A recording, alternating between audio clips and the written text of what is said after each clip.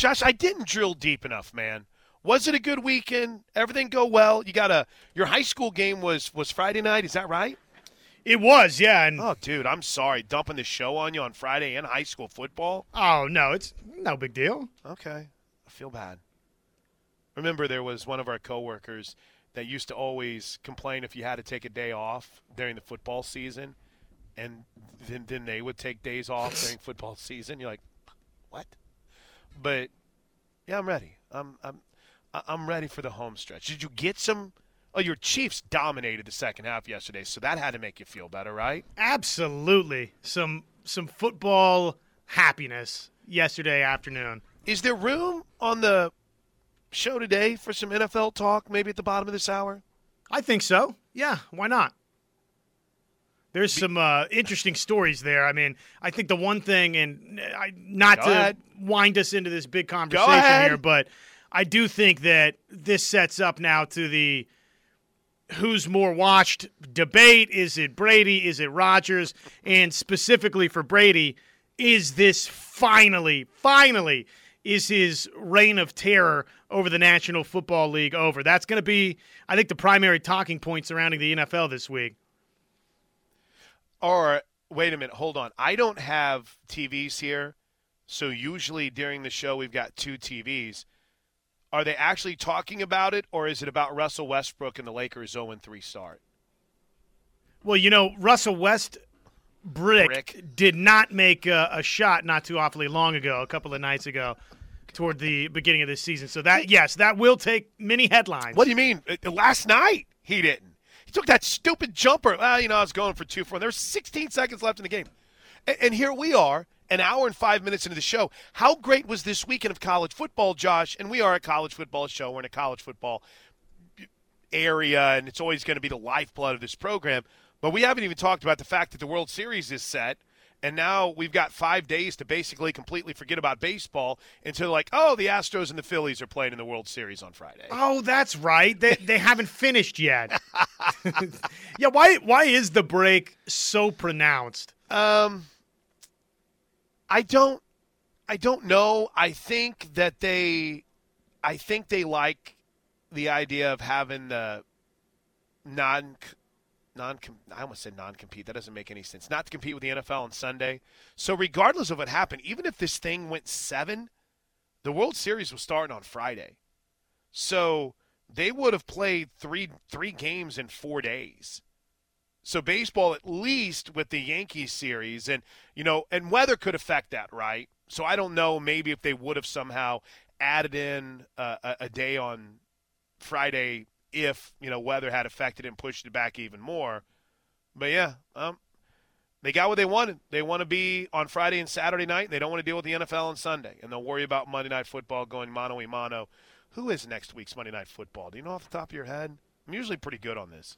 I know I'm not watching tonight's Monday Night Football game with the usual excitement that I typically do. Oof. Browns and Patriots. I listened to a Bill Simmons podcast where he's all in now on Bailey Zappi being better than Mac Jones. My gosh, they hate you quickly. Ooh, Bengals-Browns next Monday night. Not bad. Not bad. Chiefs bye week next week, too. You okay? You like the bye? It feels better going into the bye after you get a win, sure. All right, let's hit these Air Comfort Solutions texts. Whoa. Kyle in Broken Bow writes, let's talk Thunder basketball. Who cares about football and baseball? I can't read that one, though. That's very funny from the 405. And by the way, Seth Russell, I guess I was here. Thank you very much to the 405. That's a very funny text. Jarrett Stidham was the backup, and it was Seth Russell for Baylor. Remember, because they had that run. Hold on, let me see how I do here. Tell me how I do. It was Robert Griffin III. Then it was Nate Florence. That sounds right. Right? Then it was Bryce Petty. Mm-hmm. Then it was Seth Russell. And for some reason, I can't remember the guy who was next for the life of me. Who was the guy that dislocated his ankle at OU? And they showed the replay, and they didn't realize how bad the injury was. Yeah. And literally the whole stadium goes, It was the loudest gasp I've ever heard at one time. That might have been Seth Russell. But, yeah, thank you very much, the 405. And, Kyle, I sense your sarcasm. Did I say Browns and Patriots tonight? I'm sorry, Bears and Patriots tonight, Browns and Bengals next week. Did I say that? Check the tape. I think I said it right. I've said a lot of things wrong recently.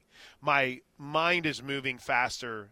Wait, my mouth is moving faster than my mind is. All right, here's two really good ones. Air Comfort Solutions text line, 405-651-3439. Didn't do a good job with it in hour one, kicking off hour two with them. This is fair. From the 918. So I guess OSU really does have a home field advantage in Stillwater. Texas, 14 penalties, and OSU, 0? Goodbye to this sorry conference. I don't know if I've ever watched a game, Josh, and I should be clear. I listened to a lot of this game. I listened to Dave, and I listened to Holcomb, and I listened to Robert Allen, and I listened a lot to Craig Way too. But I don't know if I've ever seen as one-sided of an officiated game as that. Now, I'm not looking at the tape. I'm not looking at the all-22. I'm not hashing out to see where missed penalties were. I don't know if Texas is sending something to the league, and I don't know if Texas and Oklahoma, when they send something to the league on an officiated side, if it's kind of one of those, from Texas and Oklahoma. We'll put this over here. We'll get to that later. Hey, where did you put that garbage can again, guys? Yeah, let's throw this thing away. I'm not going to deal with this. But I would have to say, in general, Josh, it seems problematic when one team has 14 penalties and the other team has 0. That seems a little bit off kilter, IMHO, in my honest opinion. How could it not? I mean, the idea that you could play a game and have it be that lopsided. Watching it, there wasn't really a moment for me when I thought to myself, oh, my goodness, the fix is in right now for Oklahoma State at all. But you just get to the finish line and 14 penalties to none has you scratching your head to some degree. Again, like you pointed out, not as though I've this morning woken up and sat back and watched the entirety of the all-22. It's just strictly I don't know about this, 14 penalties to none. But again, I mean, watching the game, I didn't really feel like any sort of a fix was in or that Oklahoma State should have been penalized here or there. So I don't know. I mean, obviously Texas has to play cleaner. Do you know what I might do with the Bears and the Patriots tonight? I might go back and watch that game. I might go back and watch it because I don't know if maybe Texas fans or Oklahoma State's fans kind of have that hate listen. You know how liberals used to hate listen to Rush Limbaugh and things of that nature? I don't know if that's there on this show. No, right? We're too nice. We need to crank it up a notch. We might not get that, but I'd be curious to hear from a Longhorn fan if they felt like there were I don't want to say the fix was in because nobody's accusing anyone of fixing a game, but if there were some pretty obvious moments where the whistle was put in a pocket. I'll give you a great example from this weekend, Josh. The Syracuse-Clemson game. When they called the flag. What is calling a flag? Have you ever heard of that before? They threw the flag? Yes, that would be the proper terminology. My goodness. When they threw the flag on the late hit on Klubnik whenever he went out of bounds, which really saved that drive and might have kind of changed the whole course of the game. And then they didn't call it on Schrader for Syracuse whenever he went out of bounds, which was a very similar play. That was one of those moments where you're like, what was that? What's going on here? That was a moment where you kind of raise your eyebrows a little bit. I don't know of any of those where you kind of look back on Saturday and say, what's going on? What's going on in Stillwater? What's going on at Oklahoma State? But 14-0 in a penalty spot in the box score, odd, off, weird. Here's a couple good ones from the 918. Quinn Ewers sucked Saturday. He's overpaid. I guess that's where we are now. It's like, gosh, who would put NIL money towards that? Is that what we're going to be now in college football? Here's another one. Sonny Dykes looks like he'd play a little dirty and then turn his head and do it with a smile. Sonny Dykes, I don't know how it's going to end up at TCU in 3 or 4 years from now. But it's a pretty wild story when you think about his coaching career and where he is now at 52. Right, as a head coach, after flaming out at Cal, might have thought he was washed. But he actually goes to TCU, spends a year as an analyst, does a great job at SMU during a 3-year run. But coaches that leave SMU and move on to other gigs, and maybe this is more me just pointing at Chad Morris right now, but it's not as if they've gone on and have had this, like, incredible success, right? And so you still have my questions, or at least I still have my questions whenever Sonny Dykes went to TCU. But he's done a really nice job. Now, recruiting going forward, what's the portal going to look like? I mean, someone had asked the question last week, and I didn't get to it, but it was a good one. It's not about, hey, look how incredible Sonny Dykes is doing with his talent. It's kind of, boy, do we look at TCU, Josh, and talk about how incredibly underachieving they were the last 3 or 4 years with some of these dudes, a lot of them that were on this roster last year that are thriving this season? It's definitely not a good commentary on the job that Gary Patterson was doing. I mean, there's no way you can look at what TCU's done this season and not kind of make that conclusion. Right. That he was not getting it done with the talent that was there on campus, because they didn't they've added here and there, right, out of the transfer portal, but it's not as though they just went and totally overhauled the roster. And I don't know that really, for the most part, anybody can completely overhaul a roster in college football. But, man, TCU, they didn't do a ton of that. They're largely winning with kind of what was there. And so, yeah, I'm with you. Patterson, it's not a good look for the job he was doing as head coach there. And it's, I mean, really, it's you have to say for first-year head coaches, Sonny Dykes is right toward the top of the list. Of course he is. He's got him unbeaten. It's Plank Show right here on the Ref with Josh on Plank. We're rolling through some of your Air Comfort Solutions text here. And coming up at the bottom of the hour, we've got the big highlights from the week and the best calls, the biggest moments. And then, of course, with OU off, we actually get a full edition of our top 5 stories of the day before I bolt out at 11:30. Maybe a skosh before for our Coach's Corner taping. But I think there is one more thing to add to that, and you talked about the portal at TCU and kind of how they did it. Brian Estridge, their play-by-play guy, has said this on a lot of radio shows, and I think it bears true. For TCU, it wasn't a rebuild through the portal. It was kind of a refill, a topping off, right? It's like they already had an almost full cup of coffee.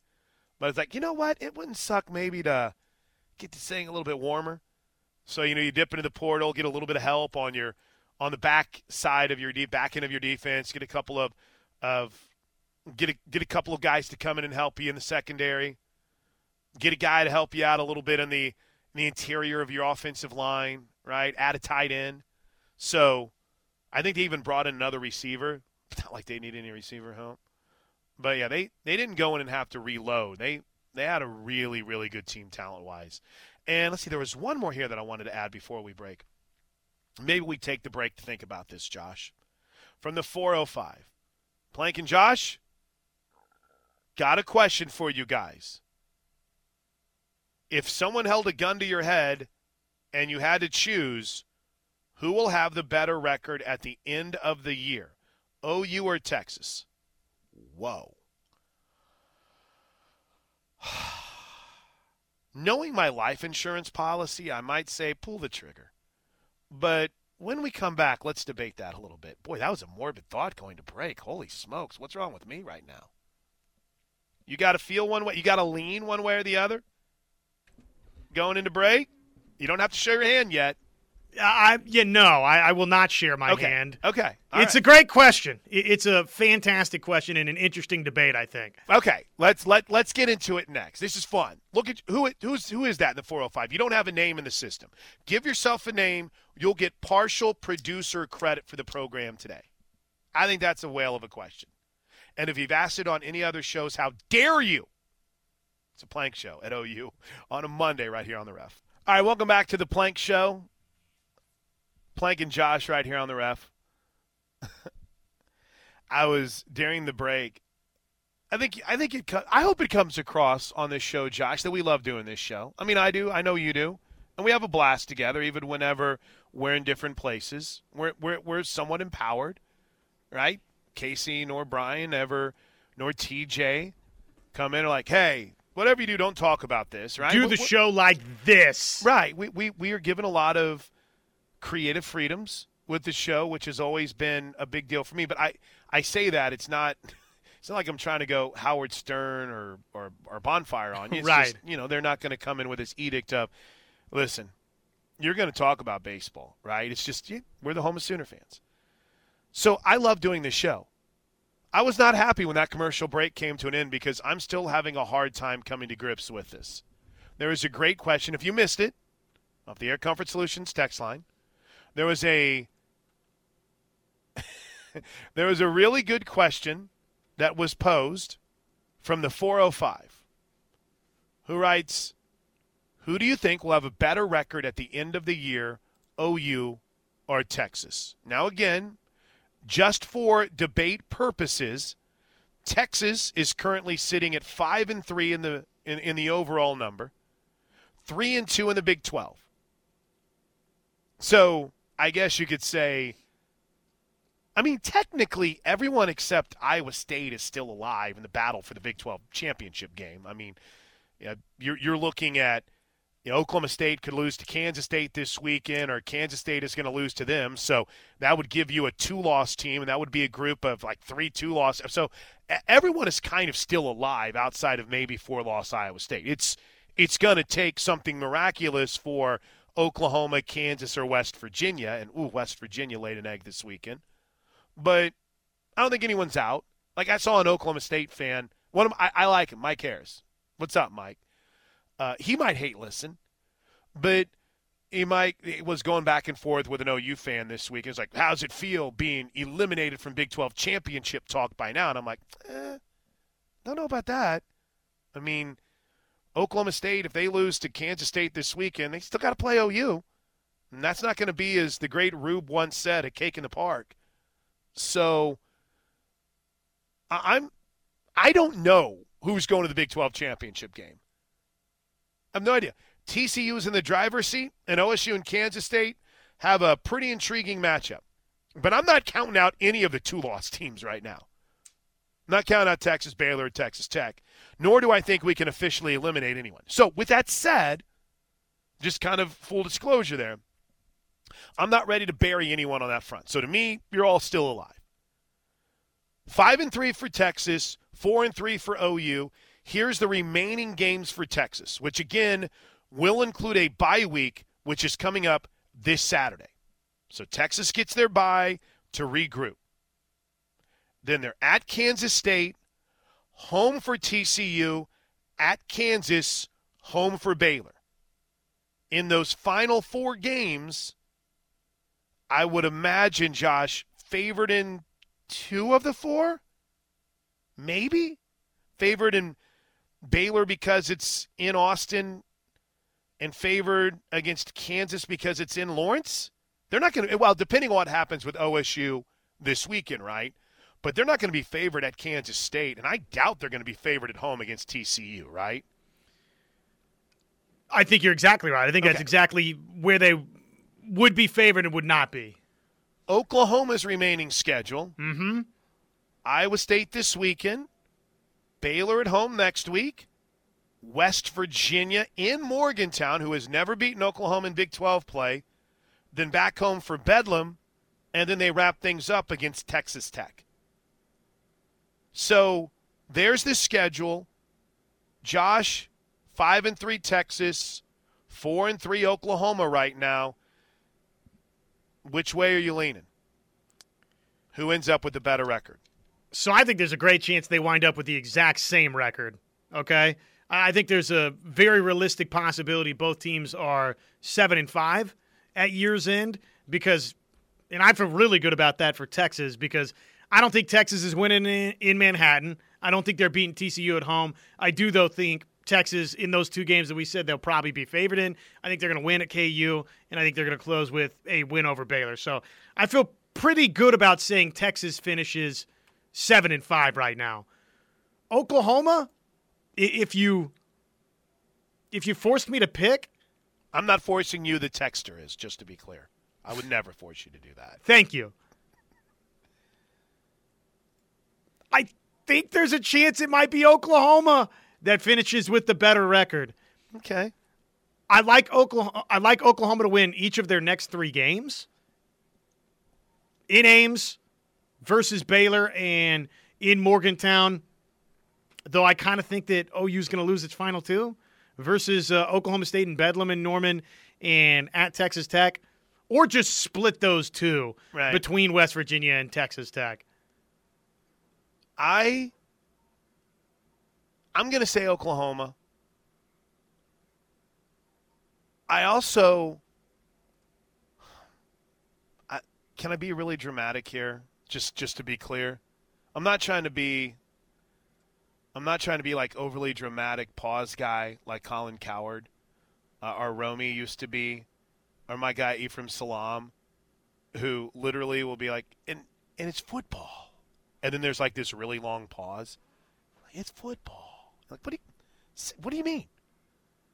So I'm not trying to be dramatic, but I'm going to say something, Josh, that's not meant for effect. And it applies to both of my teams this weekend. Applies to the Vegas Raiders. And in my mind, applies to the Oklahoma Sooners. I think it's even bigger than last week by the Kansas game. I think this is a weekend to see where Oklahoma is, what they learned from the bye week, and just how good can they – saying how good they can be just sounds so stupid. So let me rework that real quick. The foundation building. The building of the Brent Venables Foundation, which, again, as my disclaimer every single time, when you listen to this program, you listen to someone who is 100% bought in that this thing is going to work and Brent Venables is going to win championships. And there's no ifs, ands, or buts about it. And Oklahoma is going to be playing for national titles under Brent Venables. So there's no doubt in my mind that's coming. But I think for the fans, for the continued buy-in of the guys that are, not recruited by Brent Venables, the dudes that were on this roster, right, that apparently, you listen to Braden Willis's and the Deshaun Whites, even that 49-zip loss to Texas and how they played at TCU did not shake their belief in Brent Venables, which is awesome to see. But also, Josh, for that little Cruton world, right? What's happening down in College Station? What's going on in Austin right now? Starting to see some cracks in the foundation. Now, I'm not ready to sit here and tear down a goalpost after a 52-42 win over Kansas.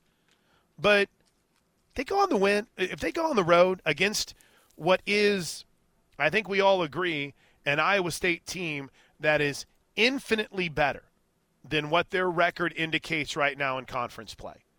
Infinitely better than their 0-4 conference record. And every single loss is a one-score game. Touchdown loss to Baylor, field goal loss to Kansas when they couldn't make a field goal, 10-9 loss to Kansas State, should have beat Texas and Austin. You go to Ames and you take care of business, man, you're rolling in with a ton of momentum in what's going to be a dogfight in a potential primetime game against Baylor and Norman. So, and I say both of my teams, I think this weekend, speaking of foundations and buying in what a team is building, massive for the Raiders in New Orleans. So that's what I meant with both of my teams. So is it okay for me to say I want to table my answer until after Saturday's game, and I might even be game enough to reply to your text at like 4 p.m. on Saturday afternoon if we want to crack the mics on, Josh, and just jump on. Because to me, I think Saturday sets a tone not just for the rest of the season, but heading into the offseason, heading into 2023, heading into this suddenly, like we said, some of these guys that have decided to commit elsewhere, you know what we're looking at? They're looking at this these massive NIL deals, and it's not necessarily what it seems to be, or, you know, this NFL preparation that is allegedly happening at certain places, and it's just not happening, right? I don't think you're ever going to hear recruits say, well, Oklahoma beat Iowa State, and that's what changed my mind. So I want to be clear there. But I just think it can be a springboard towards something that none of us could have expected when Oklahoma was walking off the field in the Cotton Bowl. Am I making too much of it?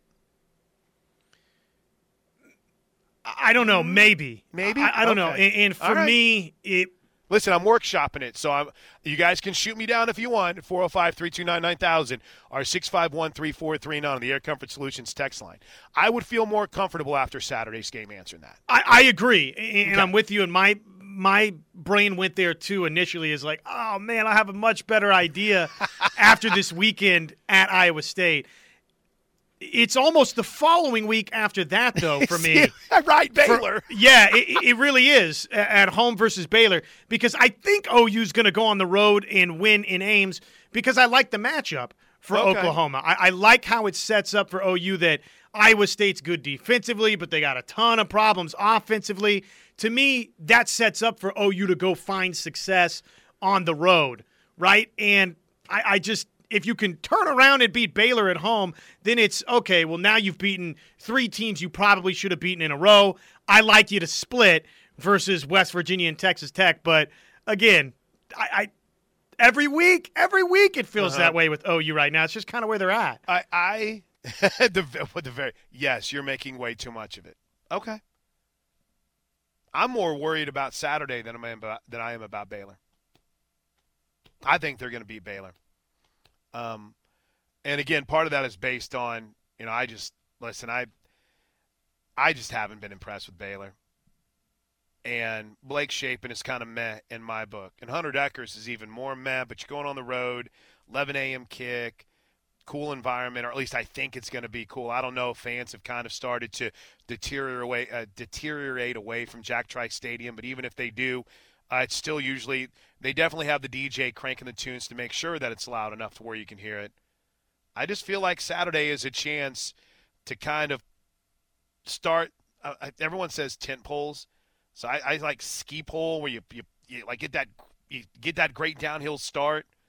Or, I don't know, I was never a skateboarder, but when you get that good push with the right foot, if you're left-footed, whatever, you know, I feel like Saturday can be a way to really – not necessarily cure the ails of what happened against either TCU or Texas or Kansas State, but put you in a very interesting position to do what?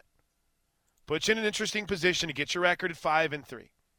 Keep you, as wildly as this sounds, depending on what happens between Oklahoma State and Kansas State, if Kansas State wins that game and makes it a little bit more problematic, but you're still in that kind of fringe of a conversation about, you know, trying to make a bowl game, or trying to make the Big 12 championship game.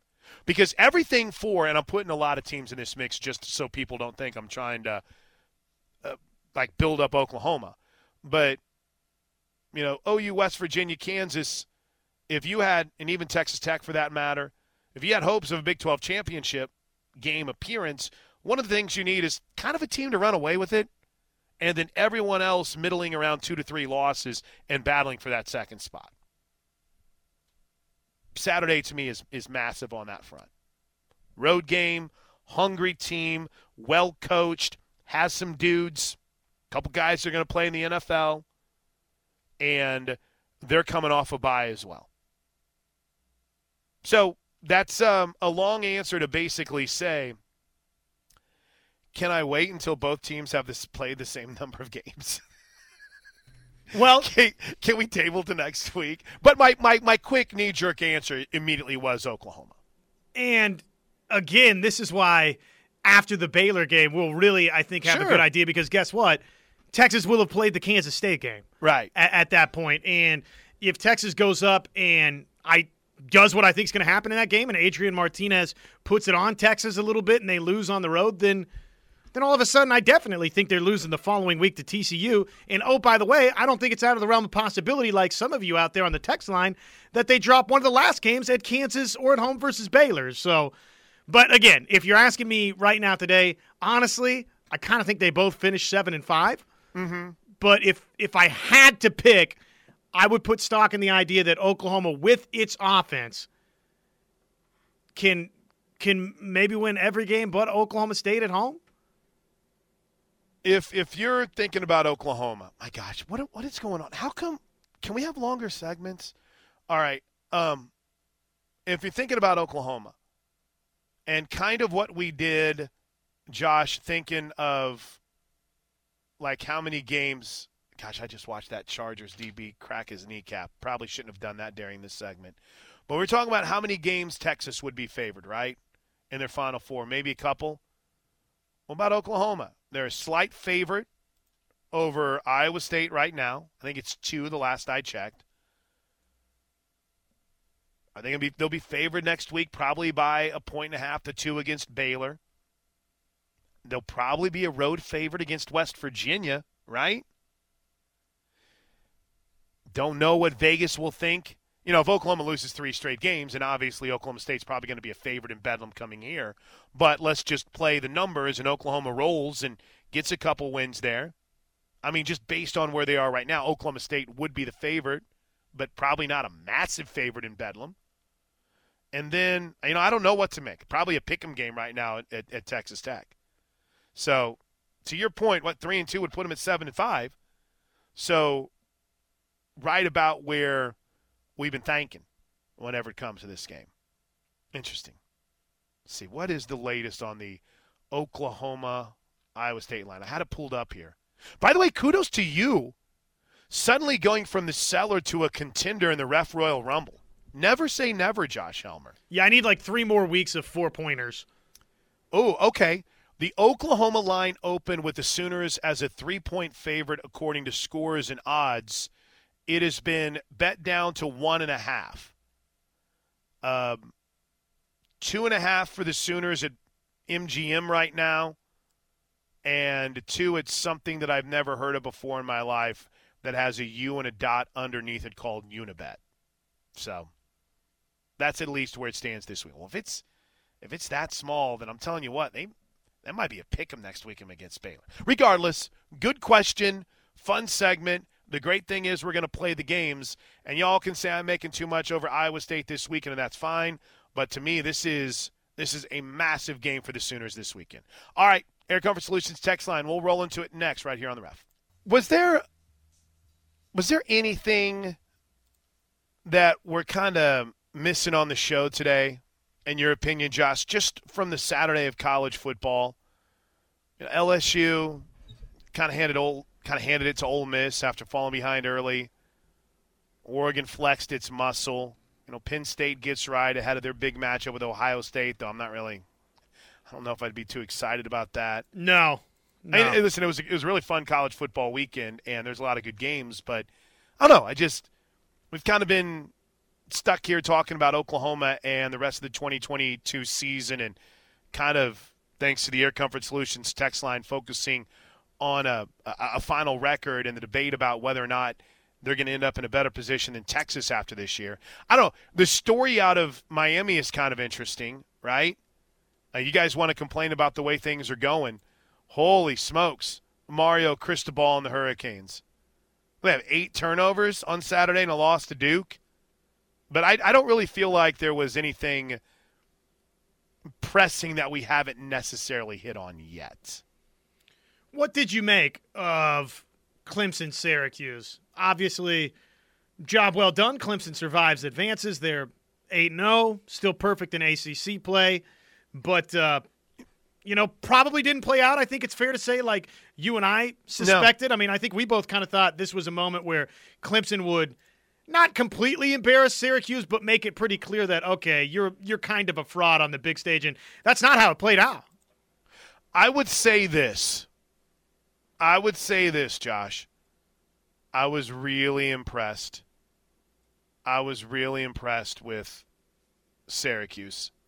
They're better than I thought they were, and that's a credit to a team that has kind of come together under Dino Babers. Good for him. I'm a big Dino Babers guy, but man, Clemson caught a break. Kendall did ask this question earlier, and I think it is worth.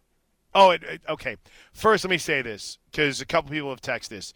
Hey, remember, Oklahoma State had 2 penalties. One was declined and one was offsetting. 10 of Texas's 14 penalties were offsides or procedures. Yeah, let me tell you something. My man Craig Way was losing his mind on the Texas radio network with the procedure penalties. I didn't realize it was that massive, 10 of the 14, but I don't know if you give credit to the crowd noise or if you worry about Quinn Ewers making sure everyone's on the same page. Regardless, yeah, they had 2 penalties called, but they were declined. One was declined, one was offsetting. So there were a couple penalties at least called on Oklahoma State. Well, and that's a really good note there, because it shows it's not like they were calling a bunch of defensive holds left and right and this and that. I mean, it's Texas is shooting itself in the foot again and again and again. Yeah, it's not, that was a questionable PI, or that looked like a block in the back and they didn't call it. It was pre-snap procedures. But Kendall asked this, speaking of the Syracuse game, what were your guys' thoughts on Clemson fans storming the field after beating Syracuse? Yeah, they do that every game. I don't know, but they literally, I think it's like they meet at the paw. So if you've watched a Clemson game to the end, they didn't storm the field after beating Syracuse. They do that after every game. And probably they should stop doing it, because the optics of it is just terrible. It is. It makes it look like they're storming the field after every win. But that's a Dabo thing, man. I will say, little old Clemson. See if Clemson can I hope that program gets a break. Everybody's been talking about Syracuse, but little old Clemson, we found a way. I know. My gosh, man. You're the beast. Stop. I saw the story about the Alabama kid and everyone losing their mind about him. I don't know if he punched the girl or slapped the girl, which is unacceptable. I just want to make that very clear. Unacceptable. It's wrong. But, bro, in those field storming situations, I was at TCU. I had a girl running right next to me and yelling in my face, "Get effed, get effed, get effed," and just screaming and yelling it at me. I'm like, I'm the radio guy. It's just they get on the field and they feel like it's free reign and they can do whatever they want. So that's where the fear comes in something like that. Whenever you're constantly storming the field. If you got security and they're good with it and they can get the opposing team off the field, great. The reality, you can end up in those situations like the Bama kid. The reality, to the point you're making, we see this all the time.